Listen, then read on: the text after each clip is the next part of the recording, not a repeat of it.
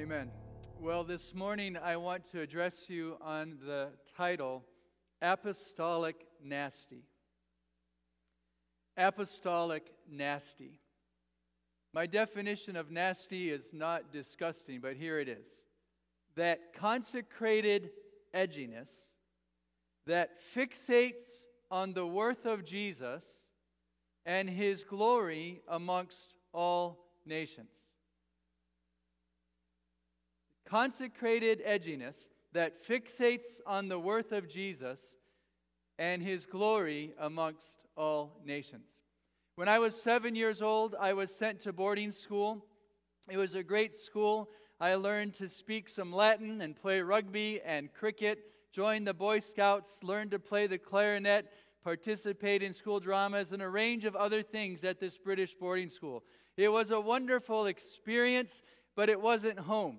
And at the end of that 3-month term, I would sit on those stone steps of school, fix my eyes on the dirt road around which bend my father would come in an old Peugeot 504, and I would just long with my little 7-year-old heart for Father to come so I could go home. School was great, it wasn't home.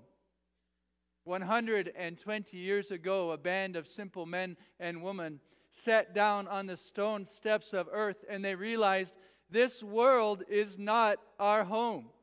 There's some wonderful things about it, thank the Lord, but this is not where we belong, and we want to be with our Heavenly Father. We want to go home where there is no sin, no darkness, no death, no night. We want to go home. But they looked at the world around them and it was broken and dysfunctional. There was racism back then, injustice back then, corruption back then, and it wasn't getting any better. And so that little band of men and women went to the Scriptures and they read verses like Matthew 24, verse 14. And this gospel of the kingdom will be preached in all the world as a witness to all the nations. And then the end will come. And they said, aha, that's it. Here we are, sitting on the steps of earth, and we want to go be with Jesus. Well, we have our instructions. Take the gospel to all the nations, and then Jesus will come. But there's a problem. We're poor, we're weak, we're not educated, we don't have access to the halls of power. And they went back to their Bibles, and they found verses like Acts chapter 1, verse 8. You will receive power when the Holy Spirit comes upon you, and you'll be my witnesses in Jerusalem, Judea, Samaria, and the ends of the earth. And they said, all right, we want to go home, but we're weak. We got to take the gospel to the ends of the earth. And they began to seek for the filling of the Holy Spirit, not so they could speak in tongues, but so they could take the gospel to the ends of the earth. Why? So Jesus would come. Why? So we could go home. That's what it means to be Pentecostal. That's what it means to be Assemblies of God. So desperate to be with Jesus that we dedicate ourselves to taking the gospel to the ends of the earth in the power of the Holy Spirit. That's who we are. And we need to get a little bit nasty about it. Why? Well, in 1985, there were about 2.5 billion people in the world that didn't know Jesus. About half of those, about 1.5 billion, in what we call unreached people groups. No Christians, no churches, no Bibles, no access to the gospel. Well, 2021, now there are 6 billion people in the world who do not know Jesus. 3.2 billion of which are in unreached people groups, 7,000 of them, no Bibles, no access, no Christians, no churches, no ability to really understand the gospel in their own heart language. It's getting worse, not better. And if we're going to take the gospel to the ends of the earth so that Jesus comes, so we all get home, we're going to have to get a little bit nasty. Are you with me? Apostolic nasty is a consecrated edginess, not a carnal grumpiness. A consecrated edginess on the worth of Jesus and His glory amongst all nations. To be apostolic nasty, I have 3 points this morning. We're going to have to fight as Jesus fought. We're going to have to bleed, as Jesus bled. We're going to have to pray as Jesus prayed. In Mark chapter 11, Jesus goes to cleanse the temple. I don't know your view of Jesus. We have so made him in our own image. We've made him something that he isn't. Mark 11 takes us back to the fury, the terror, the wonder of gentle Jesus, who basically goes postal, and he is forcibly evicting people from the temple.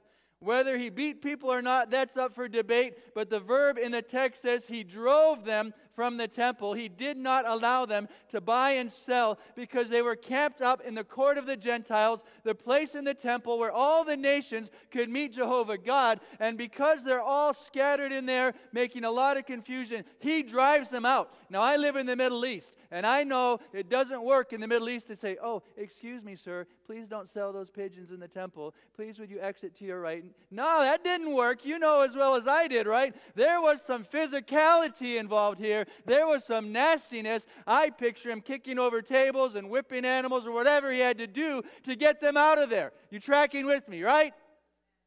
Nasty.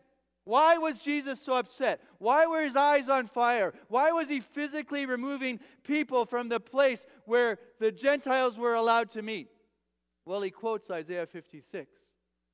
"Don't let the foreigner say, 'There's no place for me in God's house,' or the eunuch, 'Here I am, a dry tree.' For even in my house you'll be given a place better than sons and daughters. For my house shall be called a house of prayer for all nations."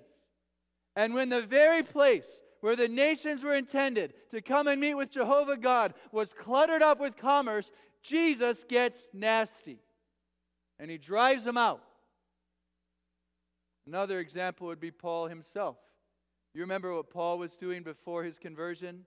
Dragging people out of their homes, committing them to prison, infers in the text, even sending them to their deaths. Paul was just like Old Testament zealous, right? You remember in the Old Testament, Phinehas sticks a spear through a man and women who are desecrating God's honor, or the prophets of Baal, 400 of them killed by the prophet Elijah. Paul's in that school. He is living like the prophets and the potentates and the patriarchs for the honor of God before all peoples. And if anything besmirches God's honor, Paul's going to go after that. But what changed everything for him was a revelation of Jesus. And instead of keeping people out, Paul says, how do we bring the nations in? But my contention here is that Paul, even after he was saved, he didn't lose his nasty. Why do I say that? You foolish Galatians, who has bewitched you so soon to leave the gospel of grace? Might as well go the whole way and castrate yourselves. Don't look at me weird, that's in the Bible. That's what he said, right? I withstood Peter to his face. Turn this one over to Satan for the redemption of his soul. John Mark, you're off the team. You're not going to cut it. Sorry, you can't go. You whitewashed wall, he says to the head of the Sanhedrin. Who told you to strike me? I'd rather die for the sake of my brethren, the Israelites. This is not a balanced man. This is someone who's got a little bit of nasty in him, right? Apostolic nasty. Fixed Paul was on the regions beyond, doing whatever it took for the gospel to go forward. Fixated on the worth of Jesus. Archibald Forder, 1909, the Stone Church in Chicago, one of our first Pentecostal churches that would come into the Assemblies of God. He had been in Central Arabia for 18 years without a break. So he comes back to the Stone Church to give a report. On his first day in the center of Arabia, he's locked up into a cave, and for 36 hours in 120 degrees heat, he hasn't any water. He has to live with his wife in this little dugout cave. And after 6 months, he reports, I came back from a meeting with people, and there I found my wife dead. He had to walk 220 kilometers to find the nearest position where he could send a letter to her family. He lived in an area where for 2,000 miles, there wasn't another Christian. This is 1890s. His son dies after 6 weeks. 2 other single ladies die. He lives the rest of his life in the center of Arabia. And he says, I would rather die in the sands of Arabia than the comfort of an American bed. I would rather be in an area where there isn't another Christian for 2,000 miles than to be in a place that is littered with churches. Why? He had apostolic nasty. And even if his wife died and his son died and his team members died, he was going to stay there for the glory of Jesus. If we want to go home, I'm simply saying this. If you want to be with Jesus, no curse, no death, no night, you have to take the gospel to the ends of the earth. And that's not easy. You're going to have a little bit of nasty. And don't think it's just the Pauls or the Jesuses or the Archibald Forders of the world. A few years ago, we were in the city of Muscat, Oman, visiting one of our young families. Oman, as a nation, has probably less than 12 believers in the whole country. I walked into the kitchen early one morning, and the sun was shining through the window, and it was a little domestic scene. Emily was the mom. Her little baby was just a toddler sitting in a high chair eating Cheerios. I remember seeing a little Cheerio stuck on her forehead. Music from worship song is playing. It was just this cute little domestic scene in Muscat, Oman. Cute little mom, cute little toddler, sunshine through the window, worship music, bowl of Cheerios. Looked really cute. Then I looked over at the white ceramic tile on that kitchen wall where Emily had put with her elegant cursive, "It's wartime." She hadn't lost her nasty. You could be a young mom with a little toddler. Don't forget, we're at war. We're at war for the souls of men and women in the darkest places of earth. It's wartime. Apostolic, nasty. We're going to have to fight as Jesus fought. And I don't mean fight against other people. When Jesus cleansed the temple, he was cleansing his own house. What is it in your heart that mitigates against the glory of Jesus in all the world, amongst all peoples? That has got to go. And you got to get physical about it. You got to get violent in the sense that you remove from your own thinking, your own heart, your own emotions, your own psyche, whatever it might be, your own behavior. You go after whatever mitigates the glory of Jesus amongst all peoples. This is not a time for balance. This is not a time to be politically correct. This is a time to identify what it is in our heart, what it is in this house that limits the glory of Jesus going everywhere, and we attack that thing.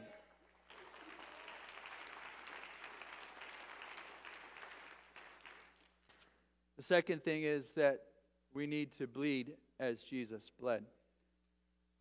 The country of United Arab Emirates was only formed in about 1972.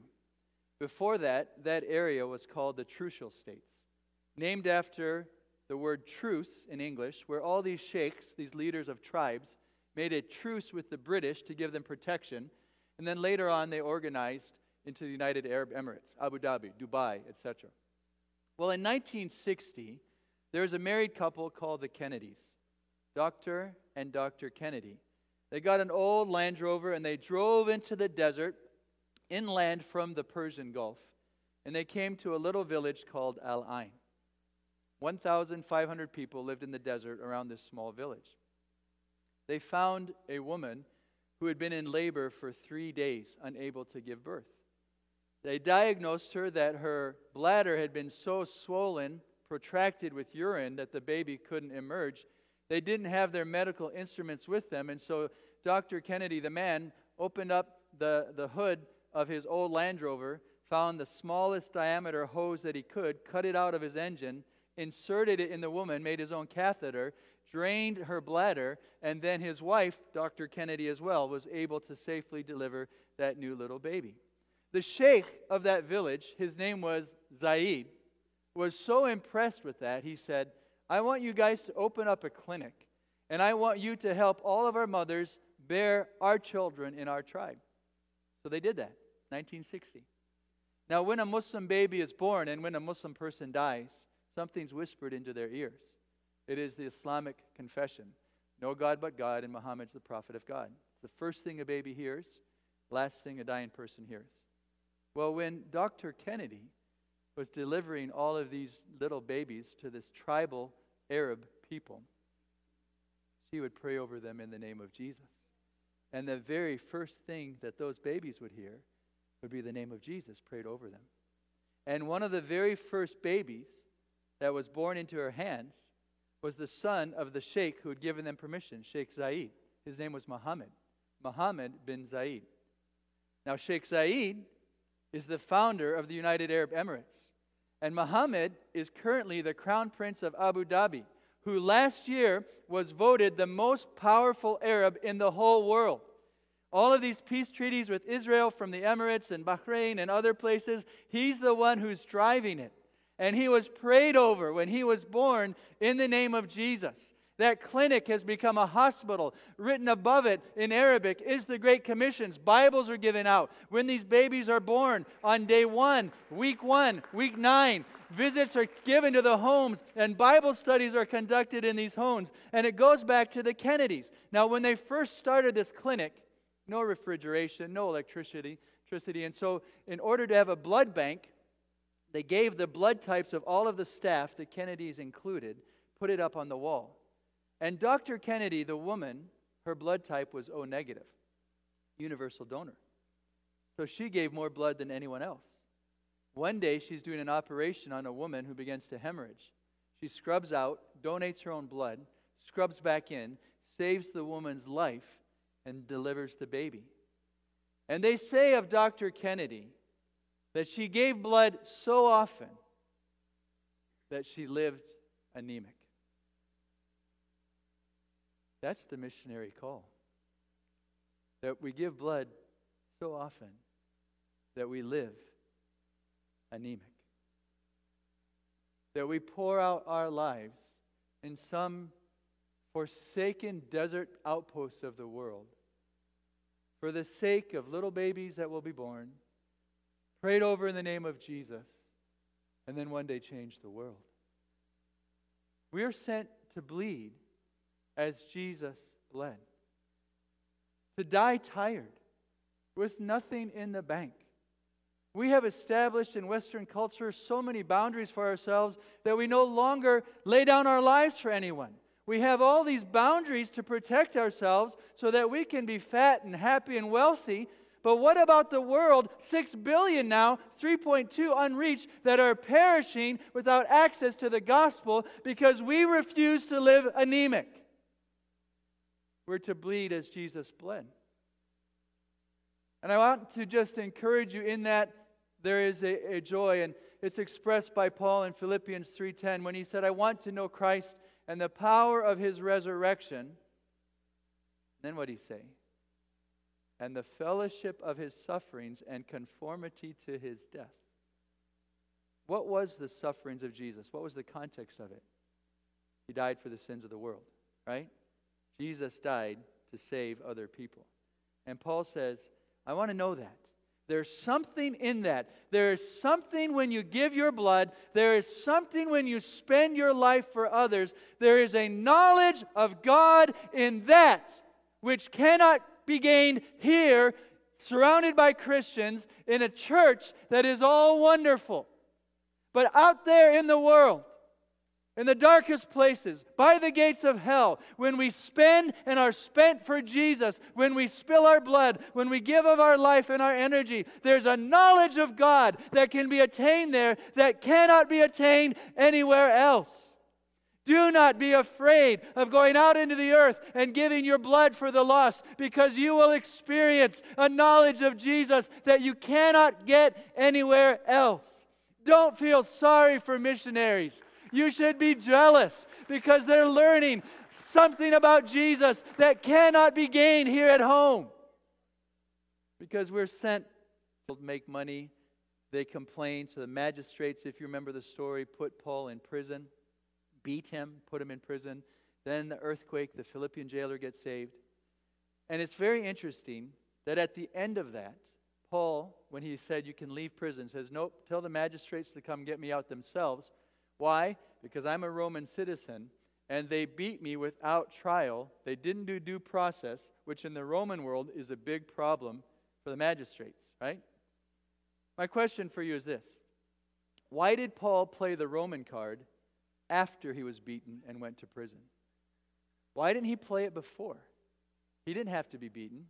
He didn't have to go to prison. Why did he stay quiet about his Roman status until after the beating and after prison? Well, in the Roman world, there was this thing called patron-client status. So the patrons had the power and they would give favors. And then the clients receiving those favors would owe obedience and submission to the patron. So when Paul doesn't play the Roman card and then is beaten and then is imprisoned, chained to a wall, there's a flip in the power source. At the beginning, the magistrates have the power. They put Paul in prison.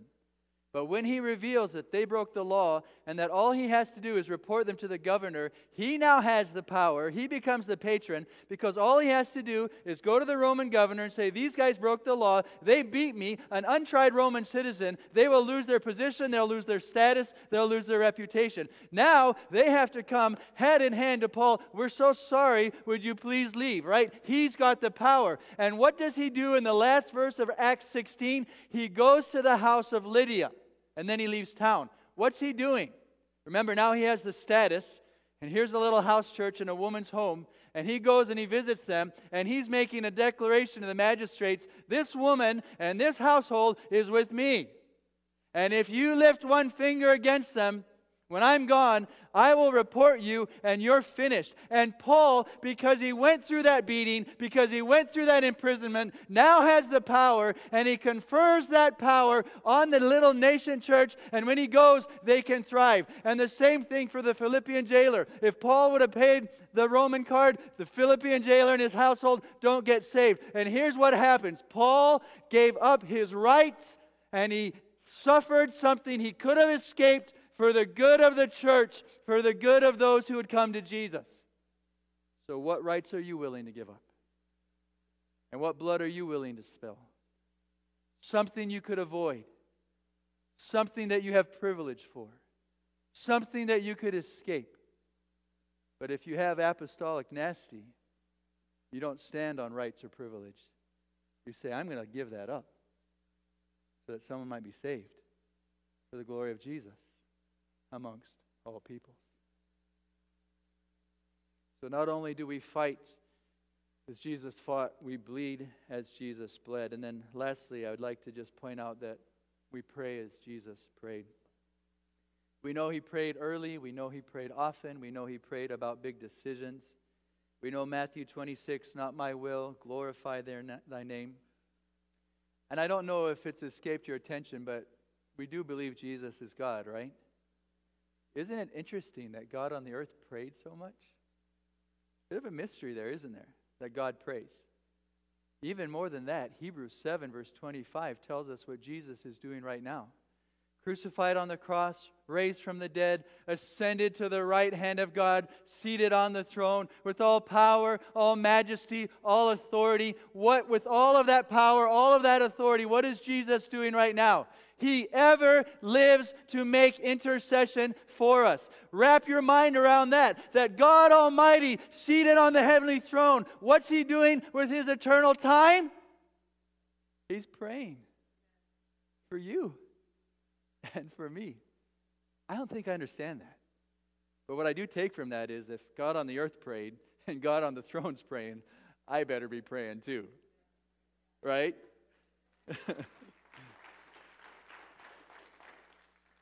So a couple months ago, I was on a walk in Jeddah, and Jennifer and I pray in tongues more there than we ever have anywhere else in our life because we just don't know what to do. And so I'm praying, but I'm also having a conversation with Jesus, and I'd been through a stretch where I didn't really have compassion for lost people. I thought, what's wrong with me? Jesus, I'm not feeling it right now. And I write the books, and I preach the sermons, and I've lived my whole life challenging people to love the lost and to spend themselves for the lost. And here I am in Jeddah. I couldn't give a fig about Arabs right now. Just don't have the compassion for them. What's wrong with me, Jesus? I'm just not feeling it. The Lord brought Jennifer to mind because my wife likes tiny houses. You know what those are? Take like a little sea container or something small. I have no interest in that at all, but she likes it, and sometimes she'll find something on Instagram. She'll come and show it to me. Hey, what do you think of this? And again, I have no interest in that, but I have a lot of interest in her, right? And I love her. So because I love her, I'm like, oh, that's nice, honey. Great. Yeah, wonderful. And the Lord brought that to mind, and then I said, Jesus, just honestly, I'm not really interested in the lost right now. But I know you are. And I love you. And because you're interested in lost people, I'm going to be interested too. You might not have a lot of energy or desire to pray right now, but I know you love Jesus. And because you love Jesus, we pray. You might not have a lot of interest in unreached people groups or the world out there. You might be so consumed with very real problems here at home. We understand that. But I know you love Jesus. And Jesus died for the sins of the world. And because you love him, you're going to be interested in what Jesus is interested as well. And sometimes we don't have the feelings or the emotions. Sometimes we just grit it out because we love him. And because we love him, it becomes sweet to us. We pray as Jesus prayed. 1942 is the middle of World War II. Churchill was the prime minister in the United Kingdom. It was the difficult days of the Battle of Britain. And in those very stressful moments, the coal miners went on strike. There's a couple problems. Number one, they were down in the bowels of the earth. They weren't getting the credit of being in the Air Force or the Home Guard or the Navy where all the action was. They were just digging out the coal. Secondly, they weren't being paid very much, and so they threatened to go on strike. Churchill meets with them, and he gave this famous speech where he essentially said this: we're going to win the war. One day we're going to win. And when we win this war, we're going to have a big old parade. And in that parade, first will come the Air Force. They fought the Luftwaffe in the Battle of Britain. Then will come the Navy. They kept the sea lanes open so we could get the supplies to our army. Then will come the army and the infantry who took the ground and held it with blood, sweat, tears, and toil. And they will receive their applause and their reward. But at the end of that parade, last in line, will come a band of dirty, disheveled men with old clothes, wrinkles on their faces, and black soot all over their bodies. And they will be asked, where were you in England's darkest hour? And they shall reply, we were deep in the earth with our faces to the coal. We cut the coal that won the war. There's a lot of drama about missionaries and excitement and perhaps even Christian glamour. But that's not what wins the war. Prayer is what wins the war. And prayer can be done without a passport, without a visa, without a degree. Prayer can be done in your car driving to work. Prayer can be done in your living room, around your dining table, when you're putting your children to bed, when you lay down to sleep, early in the morning, when you rise with Jesus, because you love him. You see, in this battle for the glory of Jesus amongst all peoples, we are going to win the war. We are. And one day, we're going to have a parade in heaven. And first will come the Hudson Taylors and the William Careys and the Billy Grahams and the John Pipers and some of the legends, and they will have their reward and their applause. And then will come a little old grandma from Saginaw, Michigan, a simple Chinese leader of a house church and a poor African pastor. And they will be asked, where were you in earth's darkest hour? And they shall reply, we were down on our knees with our faces to the Lord.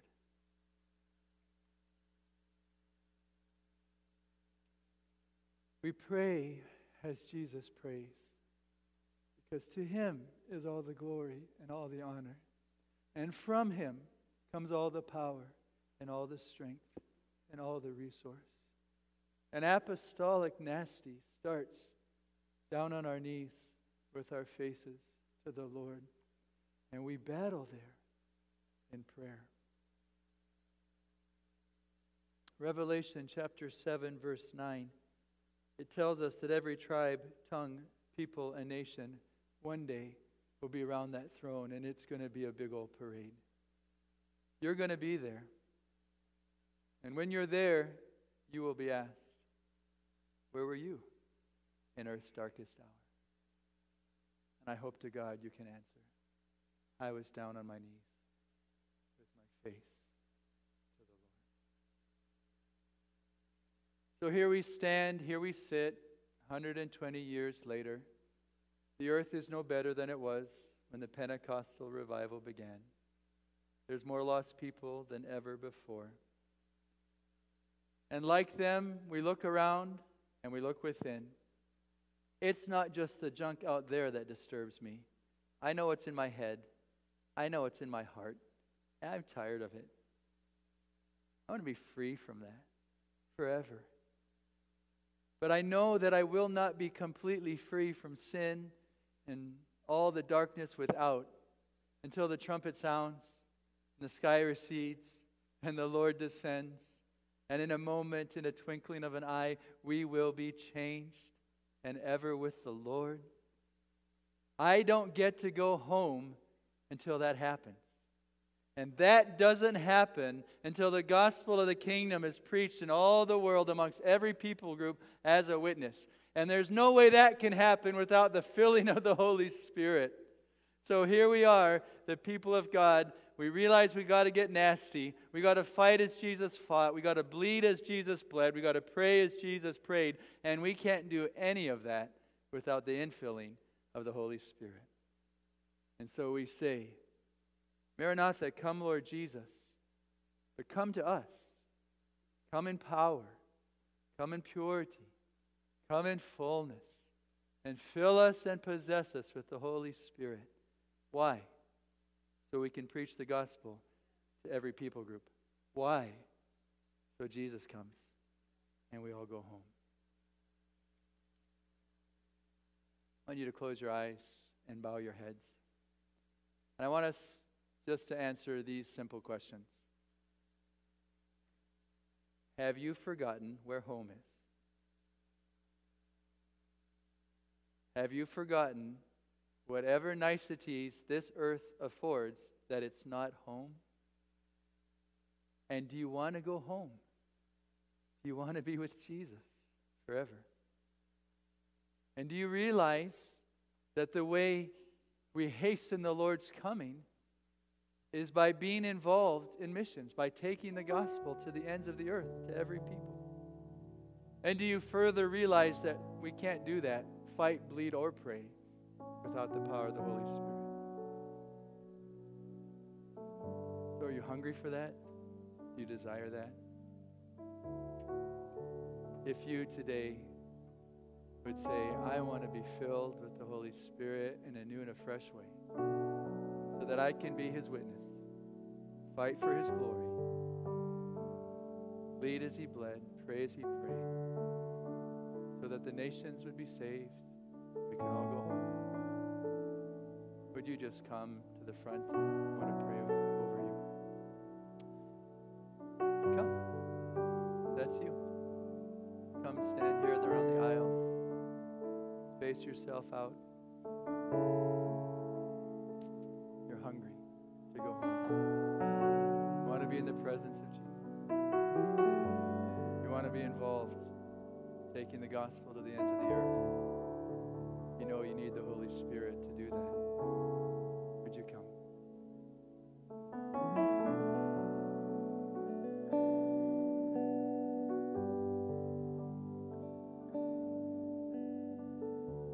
Wherever you are, would you make it an altar?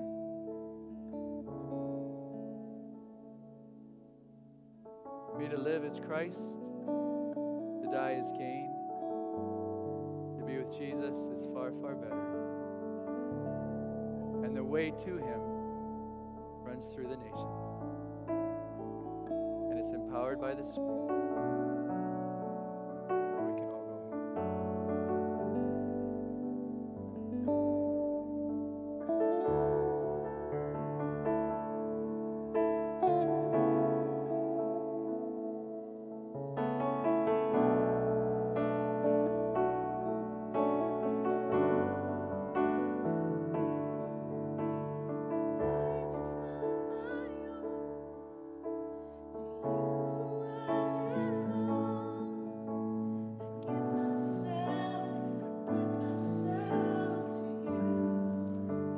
across this auditorium and balcony, would you just stand to your feet right now? And would you just declare these words to the Lord?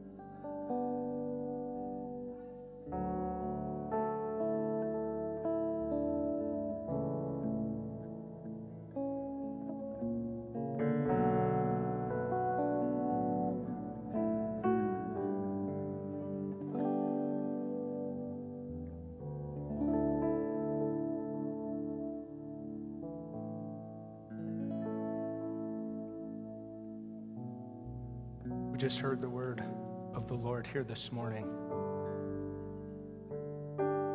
And the message was so clear for us as the followers. I love that. A little apostolic nasty. Because he has called us to fight. He has called us to bleed, and he has called us to pray. So we're going to do that right now. And I love the end of that message because there is nothing that you and I can accomplish in our own strength without the power of the Holy Spirit in our lives. We can't fight in our own strength. We can't bleed because we can't even pray in our own strength, but that the Spirit would lead us. Can I get an amen here this morning? We need his leading in our lives. So before I close us, I want to take a moment, if we could, to seek the Lord together and pray. Would you begin to pray all across this room right now? Would you bow your hearts before him? Would you even just out loud, just begin to allow yourself to pray over that which the Lord and the Holy Spirit leads you to, that this world that we know, our families would come to know him, that missionaries would go, that we would put our face like those coal miners at the very face of the Lord, because we are right now at the cutting edge. Come on, let's pray, church, right now. Hallelujah, Jesus. Jesus, Jesus, Jesus, Jesus. Holy Spirit, empower us today. Lord God, we pray. Jesus, Jesus.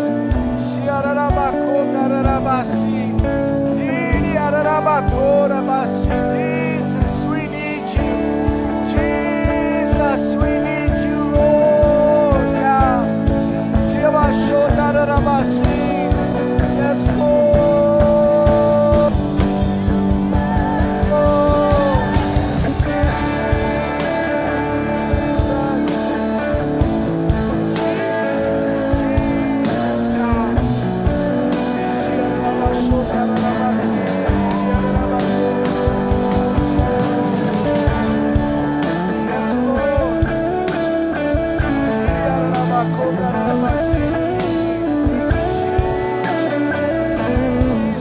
Come on, let's declare it this morning. My life is not my own. Yes, Lord. I give myself away. Come on, let's give it to Him. Yes, Lord. Give ourselves to you, oh God.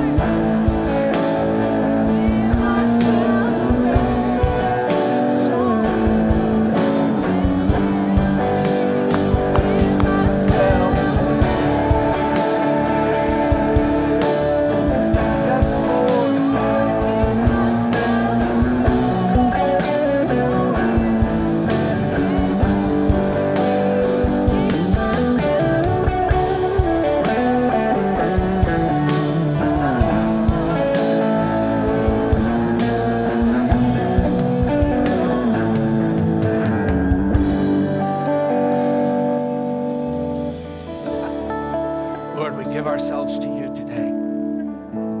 Lord, we humble ourselves before you in this moment.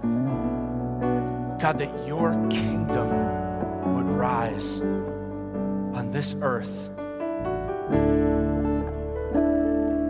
Lord, that your name would be lifted high to every unreached people group that still exists. God, we pray for a mighty move.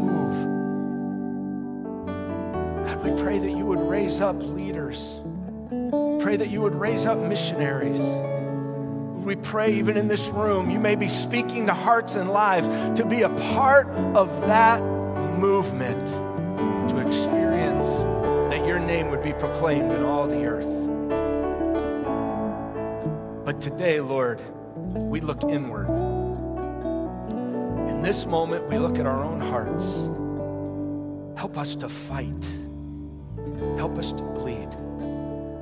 Lord, help us to pray.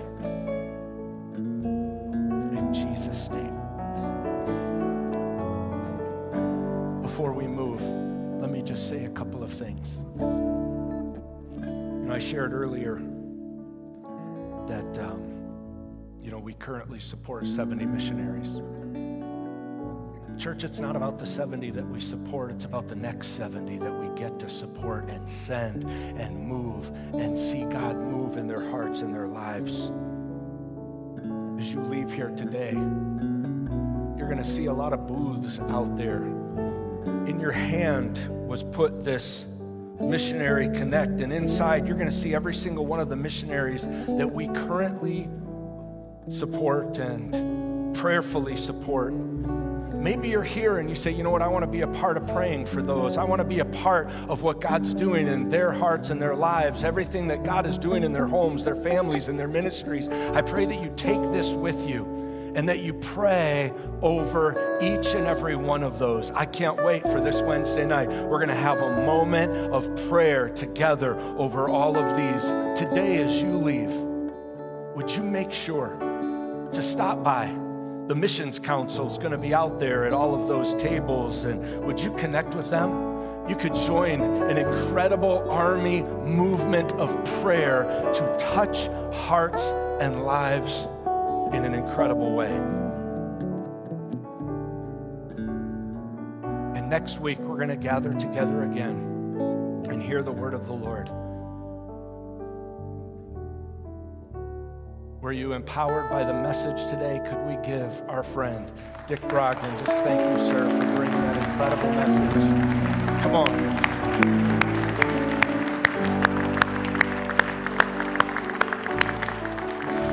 So as we go this week, let's remember to fight, to bleed. Come Come on, I know that one's not so popular, right? Come on. But what an incredible heart to live like Jesus lived. Go this week and live in the power of the Holy Spirit. Be blessed. Have an awesome week. We'll see you Wednesday. We'll see you next Sunday. God bless you.